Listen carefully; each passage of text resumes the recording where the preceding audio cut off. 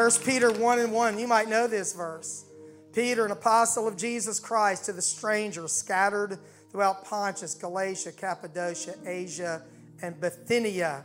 This is part 4 of messages to the dispersed church. God bless you for being here tonight, for watching online. Please be seated, and let's turn our hearts to the Bible. Amen. So what I want to focus on tonight is, through this book, 3 particular areas that the Apostle Peter covers to demonstrate how our attitude and our behavior, attitudes and our behaviors, can be a witness for Jesus Christ. So this is week 4, as I mentioned, and my objective is to show how things we go through and circumstances we're in can demonstrate God's power and glory through us. So the 3 relationships that the Apostle Peter talked about, there are more, but especially 3 I want to deal with, are civil relationships, corporate relationships, and domestic relationships. And he tells us in this book, if you go through the book of 1 Peter, that there are really 3 reasons that we should live honorably, honestly. King James uses the word conversation. We know it's our conduct, our behavior, and it uses the word honest or godly. First, it's the right thing to do because we're called to be holy. Secondly, it pleases the Lord. Peter tells us that. And thirdly, our conduct is a witness to the world. 1 Peter chapter 2, verse 9. But you are a chosen generation, a royal priesthood, let me back up. Get ahead of myself. A chosen generation, a royal priesthood, and holy nation, a peculiar, set-apart people, that you should show forth the praises of him. So here is kind of a crux in the book of 1 Peter. This is why God called you out of darkness. This is why he made you his people. Not for yourself only, for the salvation it would bring to you, but he called you that you could declare, that you would show forth the praises of him who hath called you out of darkness into his marvelous light. Then he reminds us, which in time past were not a people, but now the people of God, which had not obtained mercy, but now you've obtained mercy. And then, dearly beloved, this is kind of this whole theme of Peter. I beseech you as strangers and pilgrims. Remember, you're scattered in the world. You're dispersed. So I'm begging you, I'm urging you strongly, as people who are here for a while and then forever in heaven, that while you're here, you need to abstain from fleshly lusts which war against the soul. So you're going to be in a battle against Satan and sin. And then verse 12, having your behavior, your conversation, honest among the Gentiles. So we're going to be a testimony. We're going to live the life in front of ungodly people, that whereas they speak against you as evildoers, they don't understand you, they may by your good works, which they shall behold, glorify God in the day of visitation. Now this has a connotation that we'll see in 1 Peter 3, that not only are they just going to glorify God. Now if they're being judged and they're going to the lake of fire, I doubt they're going to glorify you. But if your life brings them into a relationship with Jesus Christ, if they're saved because of your witness, then they glorify God in the day of visitation, because your godly life, your life avoiding sin, made such an impact on them that it brought them into the kingdom of God. Called out of darkness to change the world. The people of God. We have a past, and this is a poem, they say, verse 10, we're not a people, but now the people of God. It's a poem from Hosea, and Paul quotes it also in Romans chapter 9. The people of God. So he said, since you belong to him, live like a person who has his citizenship, her citizenship in heaven. That's why we live holy. Verse 15 and 16. But as he which hath called you is holy. This is the first reason we live holy. So be you holy in all conversation, all manner of conversation. Because it is written, be ye holy, for I am holy. Now that's just the bottom line, This is not the series on holiness or apostolic identity. But the Apostle Peter says that God called you out of darkness into marvelous light. He called you to be a separate people, a holy people. But then in verse 12, he talks about the reason, this conversation among the Gentiles. So one, you should be holy because God is holy. And second, you should be holy because of the people who are watching your life, verse 12. Now, I'm going to go past that. I'm not going to bear down on that verse right now. But the Apostle Peter is driving home the importance of living a godly life. It's the right thing to do. It pleases the Lord, and it is a witness to the world. How you suffer is a witness to the world. How you submit to civil authority, to corporate authority, to domestic authority is a witness to the world. And in the month of March, we're going to talk more about the mission that he dispersed us for. We've talked about that to some degree, but to what end did he disperse us throughout all the world? God intentionally allows us to live in a world that is inhospitable. It's an environment that is often not friendly to Christian people, but it is not an accident.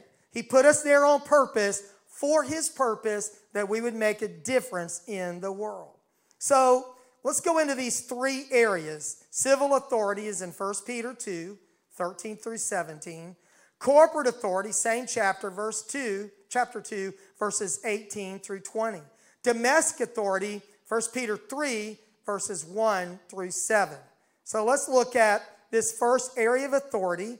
You may recognize some of these ideas from Romans chapter 13 and other places in the epistles. 1 Peter 2:13. Submit yourselves to every ordinance of man for the Lord's sake, whether it be to the king, for them it was the emperor, as supreme, or unto governors, as unto them who are sent by him. They are people under the authority of the king. And here's their purpose: for the punishment of evildoers. Good government has the purpose of punishing evildoers, and for the praise of them that do well. They're going to treat you well. They're going to be kind to you if you do the right thing. Verse 15. For so is the will of God, that with well-doing, with living a godly life, you may put to silence the ignorance of foolish people. People who do not know God look at your life and your contrast of the way you live to the way they live, and you're going to silence their foolish accusations against you as Christians. And then he says in verse 16, as free, you're free in Christ, you've been delivered, but not using your liberty or a cloak of maliciousness, but as the servants of God. In other words, don't go around saying, oh, I'm free in Christ, so I can live any way I want. That's not what it means to be free in Christ. Then he says in verse 17, honor all men, love the brotherhood, fear God, honor the king. So let's go through this passage and see what he has to say. We've read it. I know you've got it. But first, he said the reason that you submit in verse 13 is for the Lord's sake. You submit because God has called you to do that, and you are a witness for him.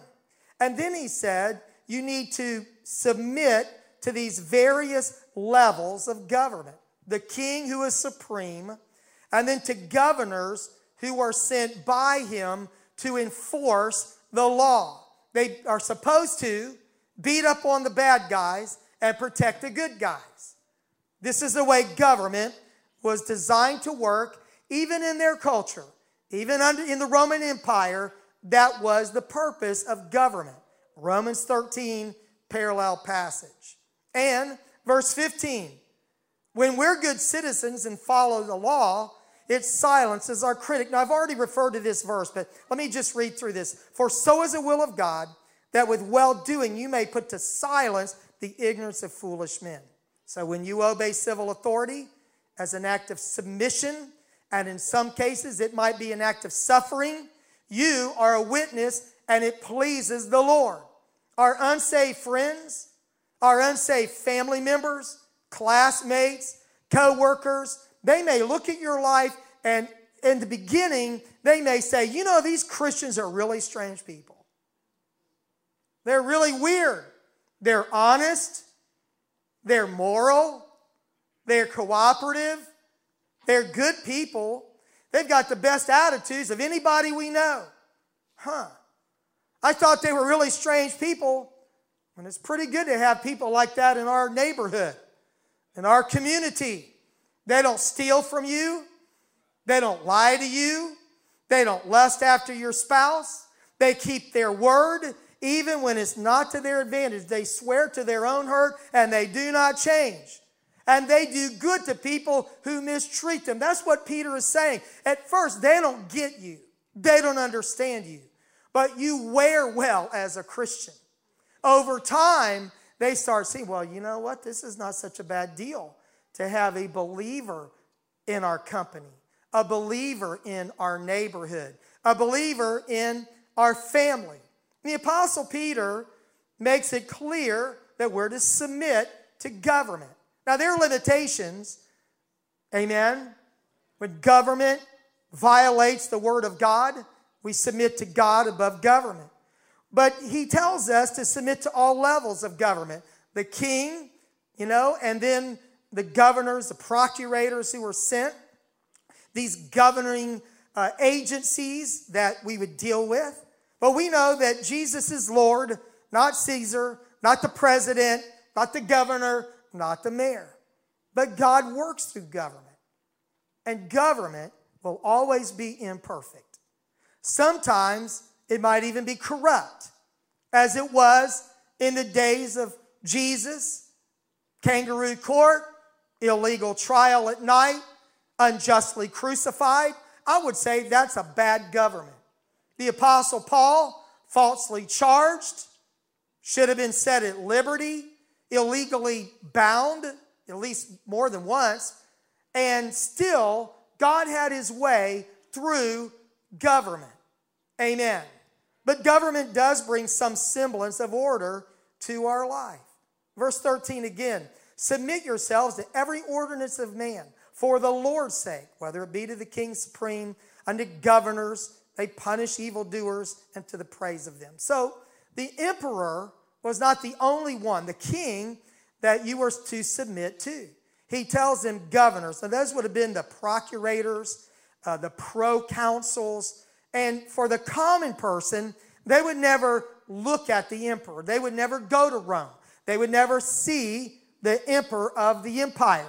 But they would deal with local magistrates. They might deal with the procurator or governor of an area. And so the Apostle Peter says, I know you live out here in this Gentile world. This is primarily Asia Minor, but written for all of us. And you've got mayors or whatever they would call them. You've got proconsuls or governors of these areas. And I know they're not perfect, but you submit to their authority because it's the right thing to do. It pleases the Lord, and it's a testimony to them. Amen. That's not an easy thing to do, right? Right. Amen. But he says they're there to punish. Now, in the Old Testament, you had the nations that took God's people into captivity, the Assyrians, the Babylonians. But the Bible calls them the servants of God to execute his wrath and for the punishment of those doing evil. God used pagan empires to punish his people for their sins. God used civil government to correct his own people. But then he condemned their means and their motives. Jeremiah would argue that they should not resist Babylon, but neither should they join Babylon. So we have this tension of submitting while not capitulating to the culture. But it's pretty clear that we should submit to governing authorities. Now, here's the thing here's the difference between us and the world.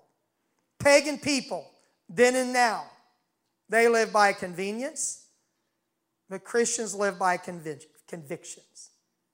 We live by biblical principles that we have determined to follow whatever the cost. If it's in the Bible, if it's instructive of us, we should be willing to live by it and die by it.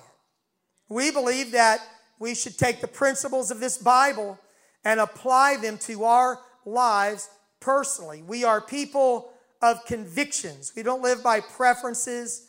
We don't live by cultural norms. We live by the eternal principles of the Bible. Amen? And our convictions should be seen in our lives. It shouldn't just be what we say we believe. You should be able to witness the behavior that is godly in our lives wherever we go every day.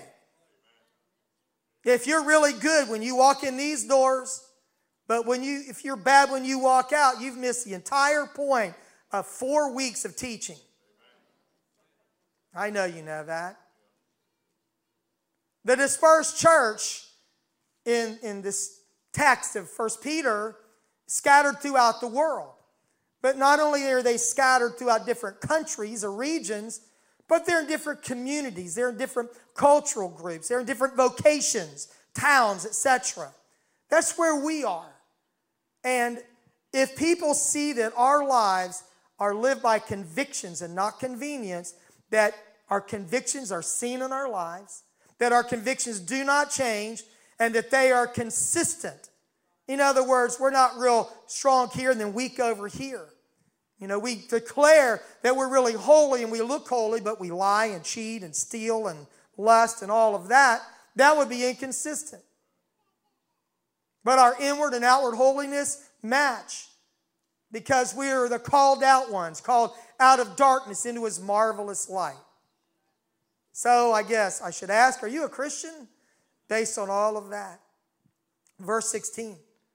Paul says it's free, not using your liberty for a cover-up, for ungodliness, for maliciousness, but as the servants of God.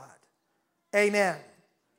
And you could hear some Christians, Peter's maybe anticipating arguments. I know he's inspired by the Holy Ghost to write. We believe in verbal plenary inspiration, that the very words in the original are God-breathed, right? So the Holy Ghost is anointing Peter to write this. He would say holy men of God wrote as they were moved by the Holy Ghost.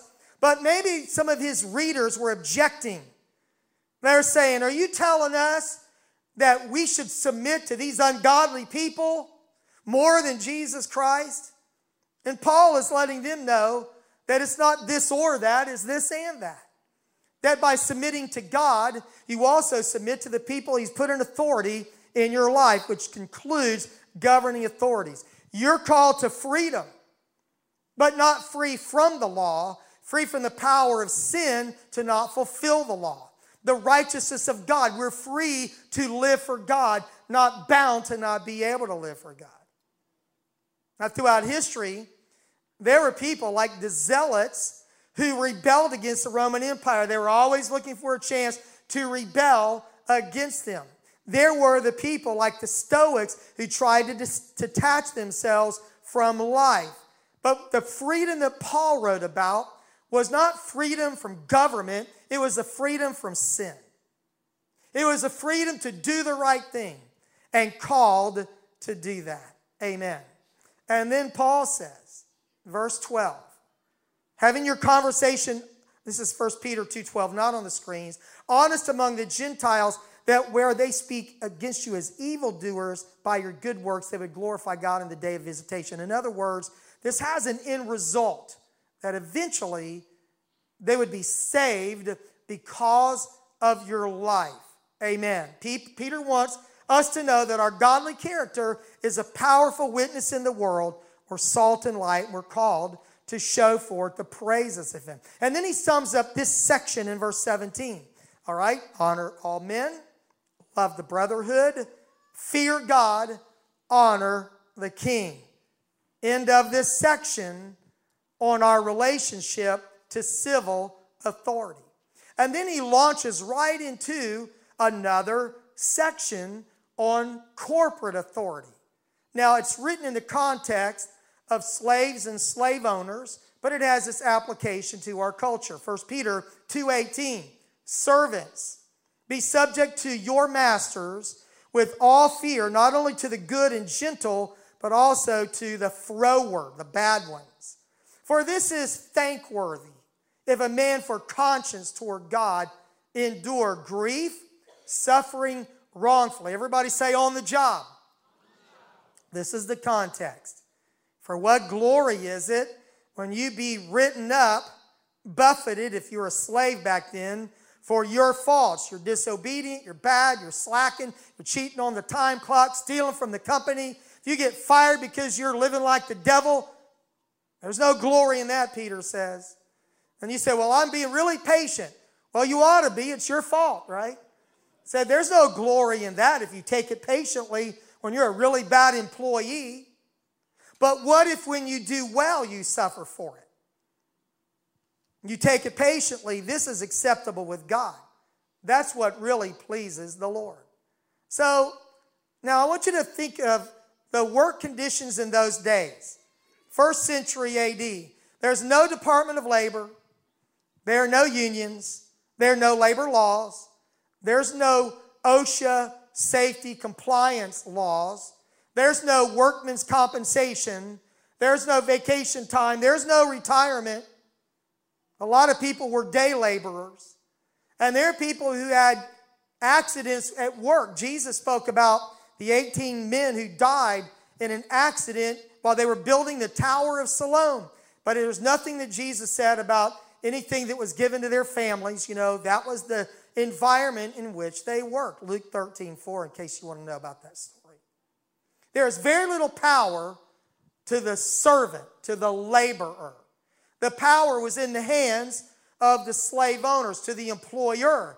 And there were people who were hired. Remember the parable of the servants? He went out in the marketplace and hired day laborers throughout the day.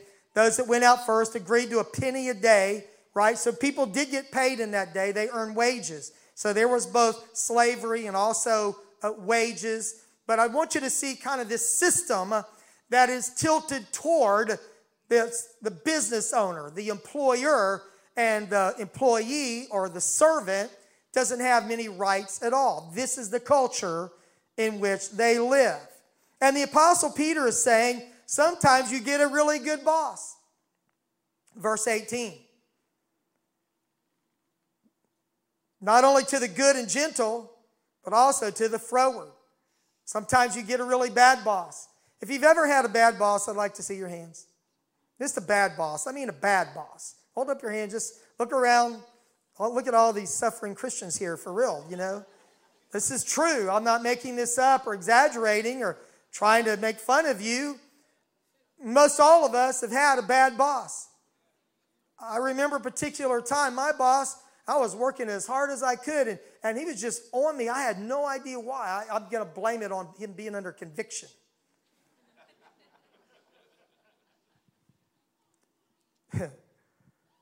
Peter says, the New Living Translation, do what they tell you, not only if they are kind and reasonable, but even if they're cruel. Now, you don't have to raise your hands on this, but if that sounds a little unreasonable, you're like, man, what kind of church, what kind of Bible is this? Who wrote that Bible? It tells me that I'm supposed to have a good attitude. Now, everybody was doing pretty good when I talked about suffering and trials, but this is the book of 1 Peter. It's the Job of the New Testament, remember? And the Apostle Peter is writing to people who are in a pagan culture, who are in circumstances that are not easy. And sometimes it's the government that's grinding on you. And sometimes it's your employer, your boss, who's grinding on you. And the Apostle Peter says, even when you've got a bad boss, you need to have a good attitude and you need to be a Christian even when you're in bad circumstances. Our attitude, now I know this is not easy. By the way, I forgot to look around for people who work for the church when I asked if you had a bad boss. Just thought of that. Let's go back and do that again. What the Apostle Peter is saying, that our attitude should not be determined by how we're treated. Our attitude should not be determined by whether or not we have a good boss. That's what the Bible says. I'm not saying that's easy. Our attitude should be determined by scriptural principles by which we live. And you've heard me say before, we don't always have the right attitude, but because we have a Bible, we know what the right attitude should be. And we can pray and talk to ourselves and repent and maybe even apologize to an ungodly boss or supervisor. I feel that right now. Because we should do the right thing even when they don't. Amen? We have a Bible that teaches us. We have this, in the beginning of the Sermon on the Mount, the Beatitudes, the attitudes that should be in the people of God, and a whole Bible that says that. And then look at verse 20. We went through this, but I'm kind of going phrase by phrase. For what glory is it when you be buffeted for your faults, you shall take it patiently. But if when you do well and suffer for it, you take it patiently, this is acceptable with God. You get a gold star. God smiles on your life because you, in the middle of suffering, you in the middle of an unhealthy work environment, have managed to have a good attitude and to stay honest when people around you are not. I had a little inspiration this morning that I may write about one day, the sin of self-promotion. In the world, dog eat dog, climb the ladder, just push anybody out of the way you need to. That is the way of the world. That is not the way of the church. That is not the way of a Christian. I assure you, God can find you in a dungeon, in a prison, if you will be true to Him. Joseph, in a single day, you can go from being in a prison to the second highest person in the company or the country. Don't compromise principles to try to fight your way ahead by being unethical and by being political.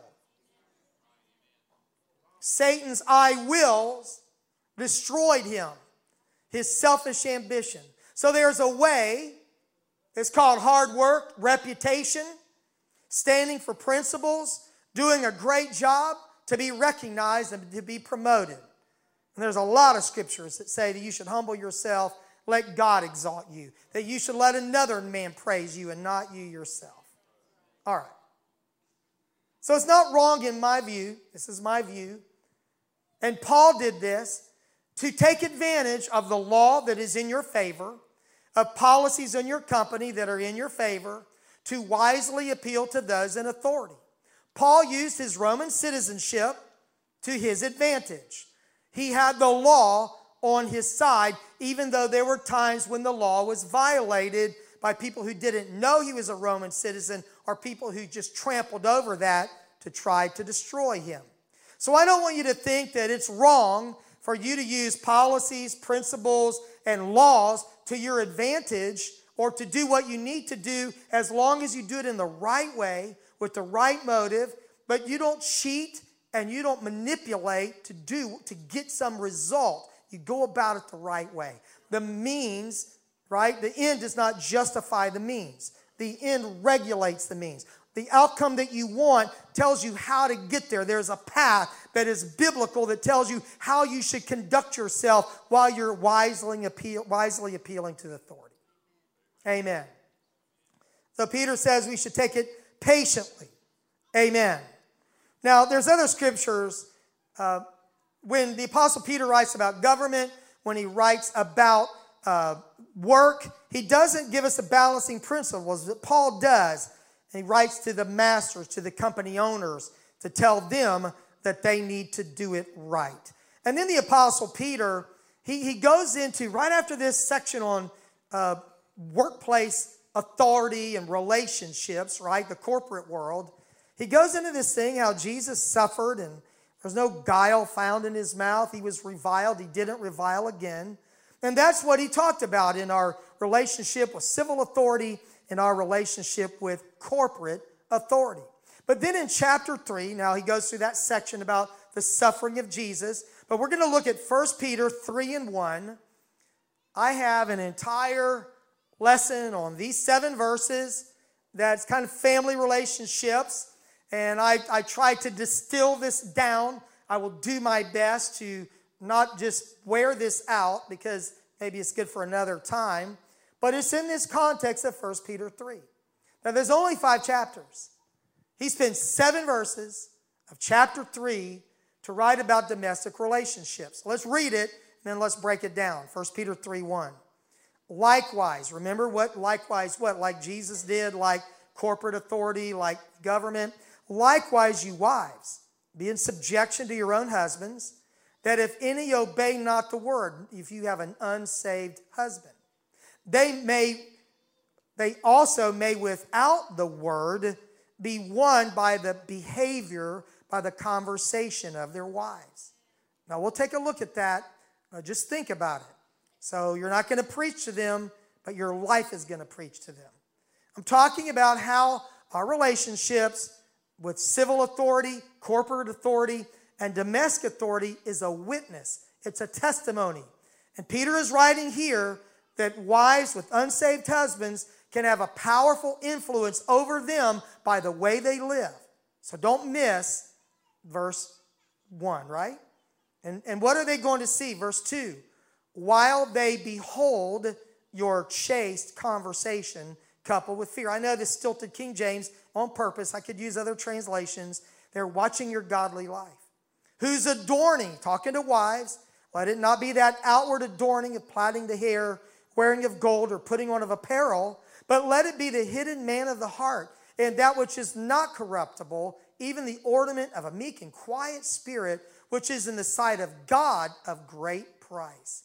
For after this manner in the old time, the holy women also, who trusted in God, adorned themselves, being in subjection unto their own husbands, even as Sarah obeyed Abraham, my favorite scripture in the Bible, calling him Lord. I'm just kidding.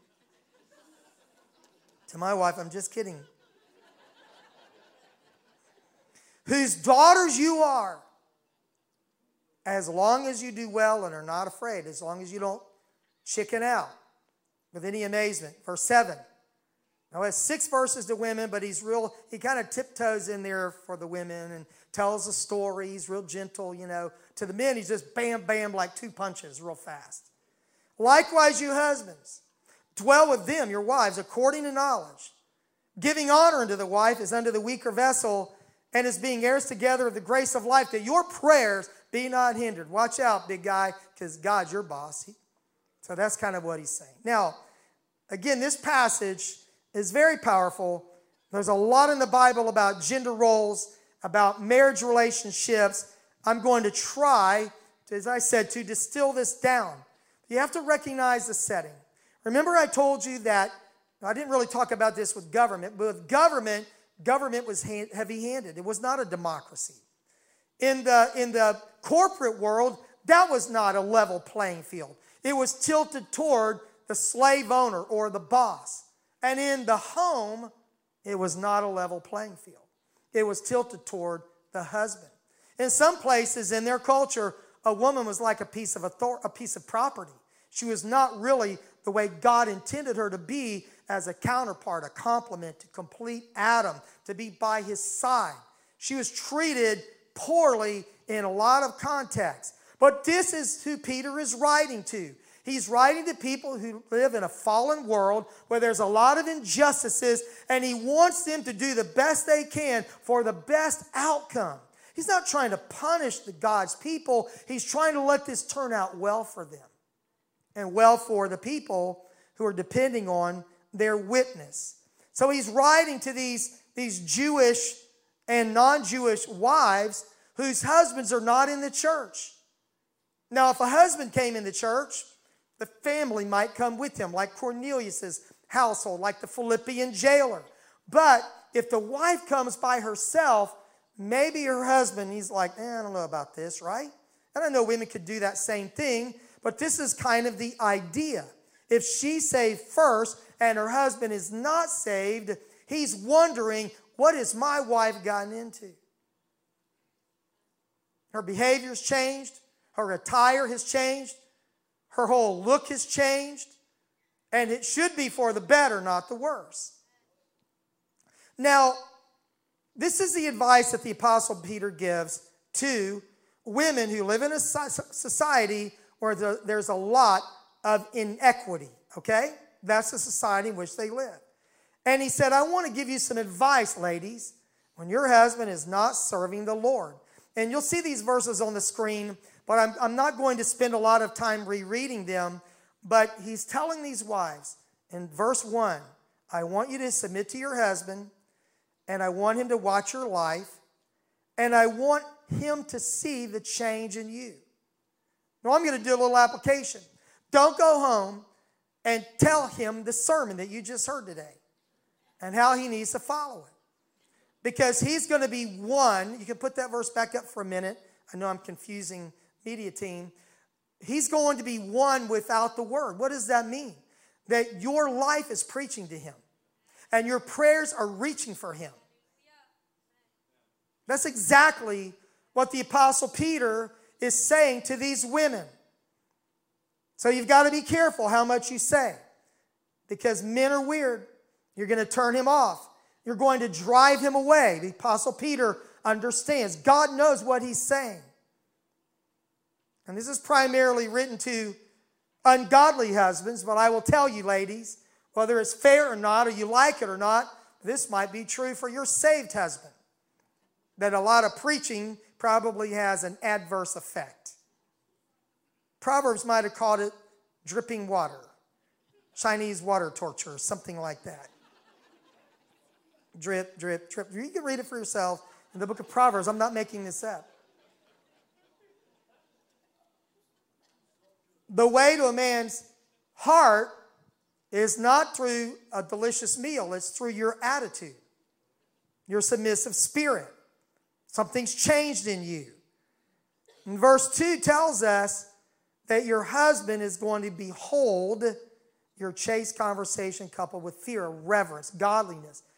You don't think he's watching you, but he's going like, what in the world has happened to her? She went to ladies' prayer on the third Tuesday of the month and came home like, wow, she must have really prayed through. She got in that church. I don't like her being gone to church, but when she got back home, she's better than when she left. I think I want her to go again. He's watching you. That's what Peter is saying.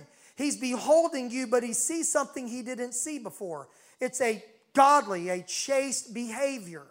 And now a reverence for a husband because now she's learning the divine order that the Bible teaches that is not taught in the world. So something has changed in her and the husband is noticing that. In verse 3, he tells her to focus on inward beauty and not outward beauty.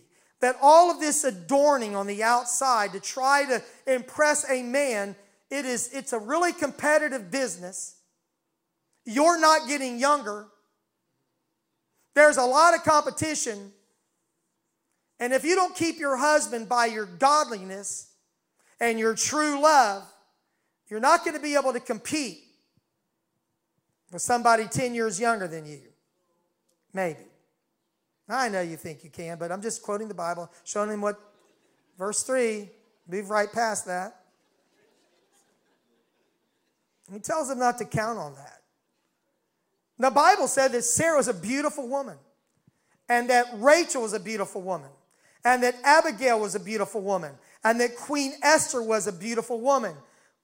The Apostle Peter is not trying to say, when you get saved, don't try to be beautiful. But these women were beautiful in their natural beauty, not in what they did to themselves. And he goes through plaiting of hair, wearing of gold, the type of apparel that would be sensual or immodest, seductive, that's how you would try to attract him. But in verse 4, he says, instead of that, you're trying to preach to your husband by your life. This is what he's getting at. Let it be the hidden man of the heart. Something that is not corruptible. It doesn't get old. It doesn't wrinkle. It doesn't gray. It can get better over time. It's your spirit that gets better over time because you're more like Jesus Christ. He said it's the ornament, not all the decking on the outside, but it's the ornamentation on the inside. And he describes what it is. A meek and quiet spirit, not in a frenzy, not all worked up, but somebody that is at peace with who they are at peace in their relationship, at peace with God. And Peter said that this type of an attitude is in the sight of God of great price. It's a big deal to God for you to have a good attitude. Amen. The ornament of a meek and quiet spirit. It means keeping their seat undisturbed. I told you I'm trying to distill this down, and my nature is to drill down, but I'm trying to go high level. Verse 5, he gives them an example. This is not new. I'm not making this up in 1 Peter 3. This is how the entire Old Testament, this is how godly women in the Old Testament lived. The holy women of old. They trusted in God. That's how they adorned themselves. The inside, not focused on the outside. And they were in subjection, I'm just reading the Bible, don't be mad at me, unto their own husbands. These godly women in the Old Testament, they really did it right. They trusted in God. Now, they may not have always trusted everything their husbands did, every decision they made. I'm not talking about their moral character, their decisions. I mean, Sarah must have really been concerned when Abraham said, tell him you're my sister. Remember that? It didn't turn out very good. It'd be hard to trust Abraham, but if you trust God and Abraham's your husband, and you submit knowing that God's going to work on him, and it's going to turn out good if you follow biblical principles instead of taking things into your own hands. Don't get insecure with doing the right thing. Sarah did that. And then verse 6, he says, holy women of old did this. And then he gives us the specific example of Sarah, that Sarah was respectful to her husband. And he said, you're going to be the daughters of Sarah. He's the father of the faithful, Abraham. And here's Sarah, his wife. That's the original. It goes all the way back, the people of faith. And he said, you're going to be the daughters of Sarah as long as you do well. And as I said earlier, kind of paraphrasing, don't chicken out. Don't quit. Don't say, this is not working.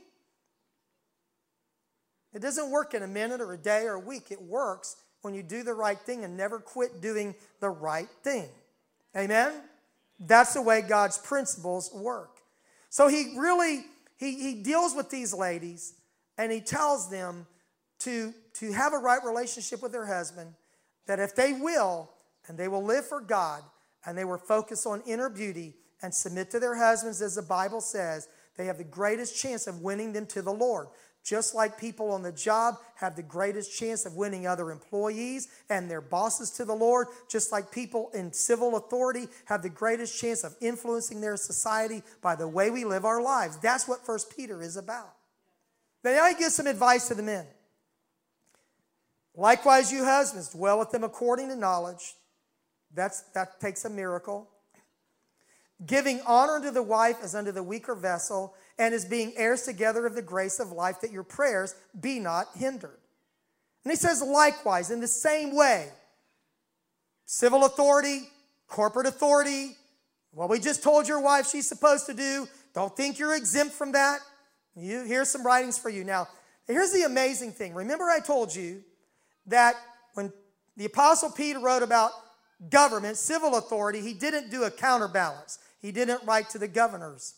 When he talked about corporate authority, as opposed to the way Paul wrote, the Apostle Peter did not write about the other side. He didn't write the balancing principles. He left that to Paul. I'm just going to say that.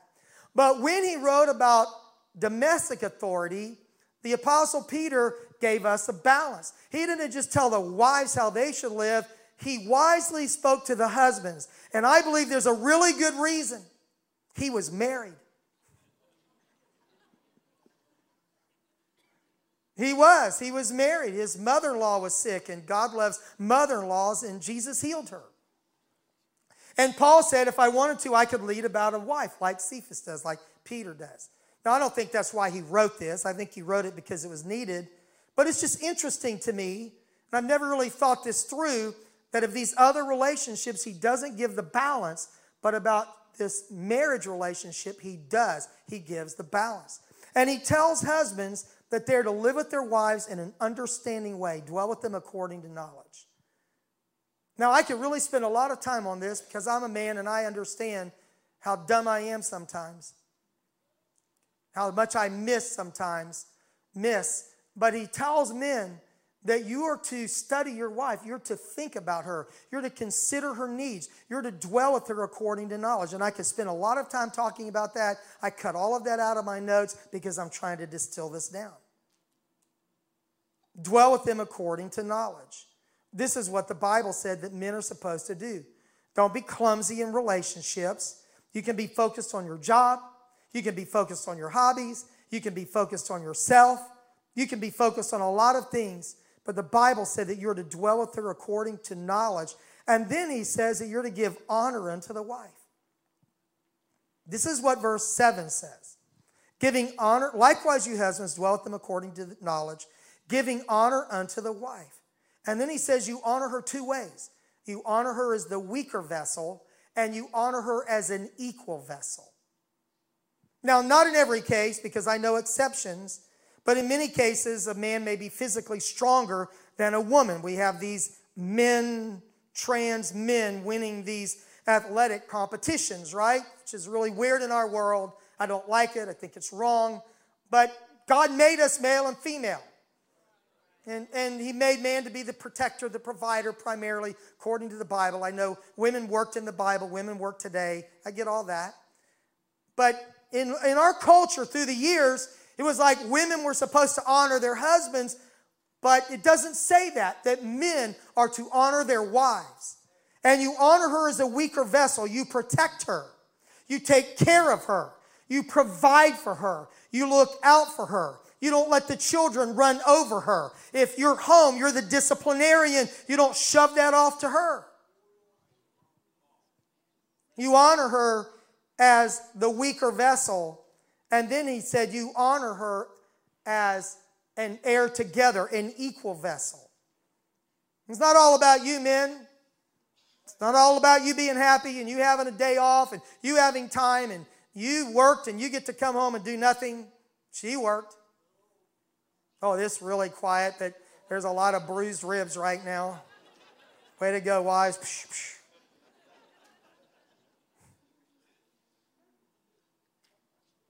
Amen. Laughter is the anesthesia, right? As the knife goes in. So anyway, dwell with them, live with them according to knowledge, live with them in an understanding way.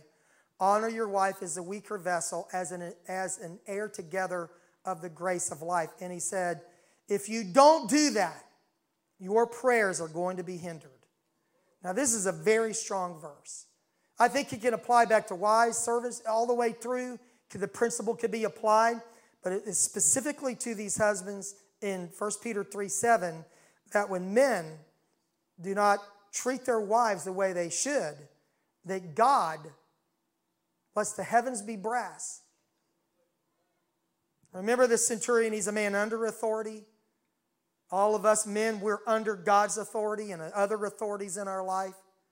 If we mistreat the people who are supposed to, who are trusting us, got all these 6 verses written to men about how these wives are supposed to be nice and like Sarah and like the holy women of old and focus on inner beauty. Do you think God's going to let that husband off the hook for mistreating his wife, not honoring her, not living with her in an understanding way? No. He is going to look out for that wife, just like he looks out for children. And if you're in a place of authority, you should be careful because you know that you are under the authority of God. Amen. Now, I'm going to stop there because that's the end of this passage. But as I look back on this entire book, and again, there's a lot of things I could say that are in this book that are really true.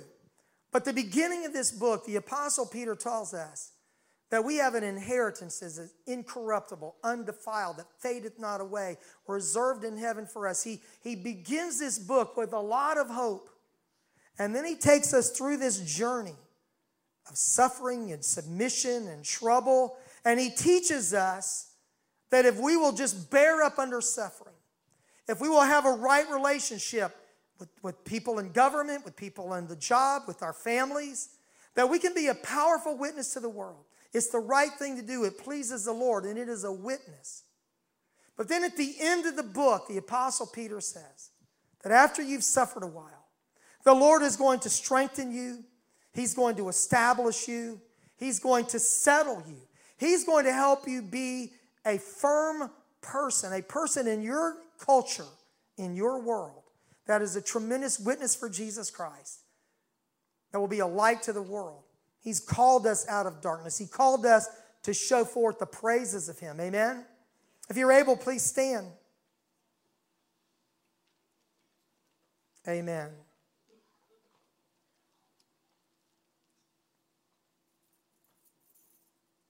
Praise God. I hope that in the past 4 weeks, you've learned something about this book. One of the things that amazes me about the Bible, that it does not matter how many times you read it or how frequently you study it. When you open the Bible, truth explodes out of God's Word. When you take the time to mine it and to see what it really says. And in this little epistle, Paul gets a lot of 13 books of the Bible, the great Apostle Paul. But man, the Apostle Peter, I'm amazed when I think that this fisherman, this Galilean fisherman, called an ignorant and unlearned man. He never went to seminary. He didn't sit at the feet of Gamaliel like the Apostle Paul. He wasn't a Pharisee of the Pharisees. He was a common Christian, but he became a pretty amazing theologian. And even as a common man, he knew his Bible. He knew the Old Testament. And he had deep spiritual insight. And he writes with amazing clarity to people just like you and me who are dispersed throughout the world, so that we would live right, find the approval of God, so that we would be a witness in the world. And that's what we were called to do. These are messages to the dispersed church. I'd like to take a few minutes to pray tonight. And I really pondered saying, let's just go home and pray, where you're standing. But I'm inviting you to come for one reason. That I never know, you never know, who needs to pray and needs you to pray with them. So if you need to go, if it's late for you and you have a super early morning, I respect that. But if you have a few minutes, would you come and let's just pray. I want to ask the Lord to help us learn the lessons that we need. I want to learn the lessons that I need. Not just out of 1 Peter, but specifically out of this book.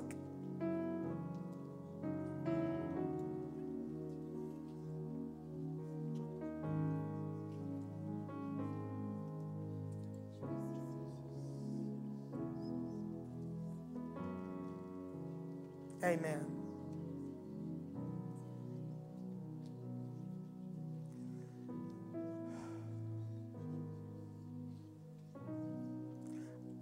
I want to encourage you.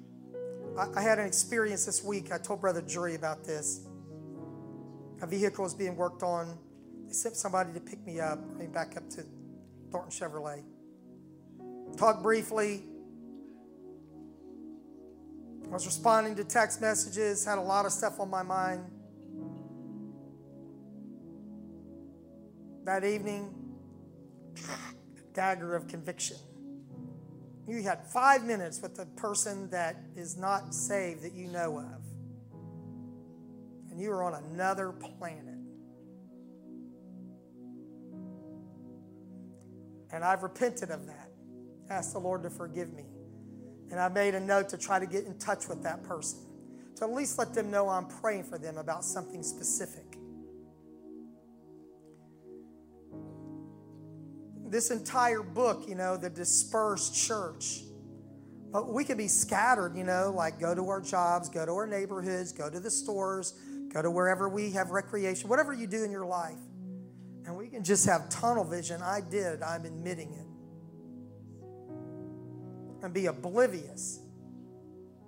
This person had a physical ailment. And I didn't, it's terrible. I will make up for this. Didn't even say, you know what, I'm going to pray for you. Can I pray for you right now? Oh, I'm busy. I'm a pastor. I've got a lot to do. We haven't been scattered in the world just to squeak by and go to heaven. Right? I know you know that. We've been dispersed to make a difference. So let's pray right now.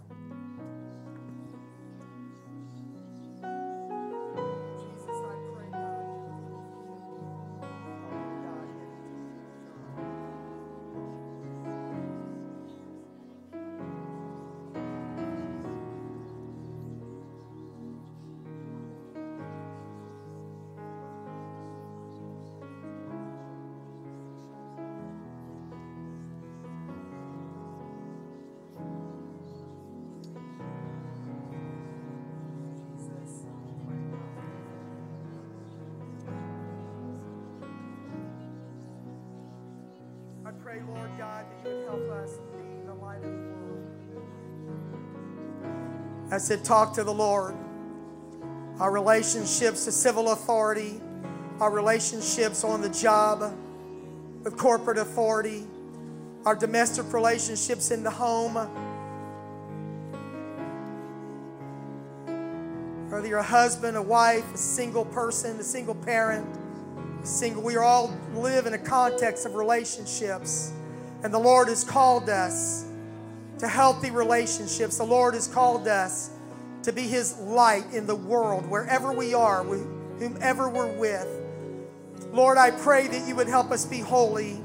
I pray, Lord, that you would help us be your people, Lord, be ambassadors of yours in Jesus' name.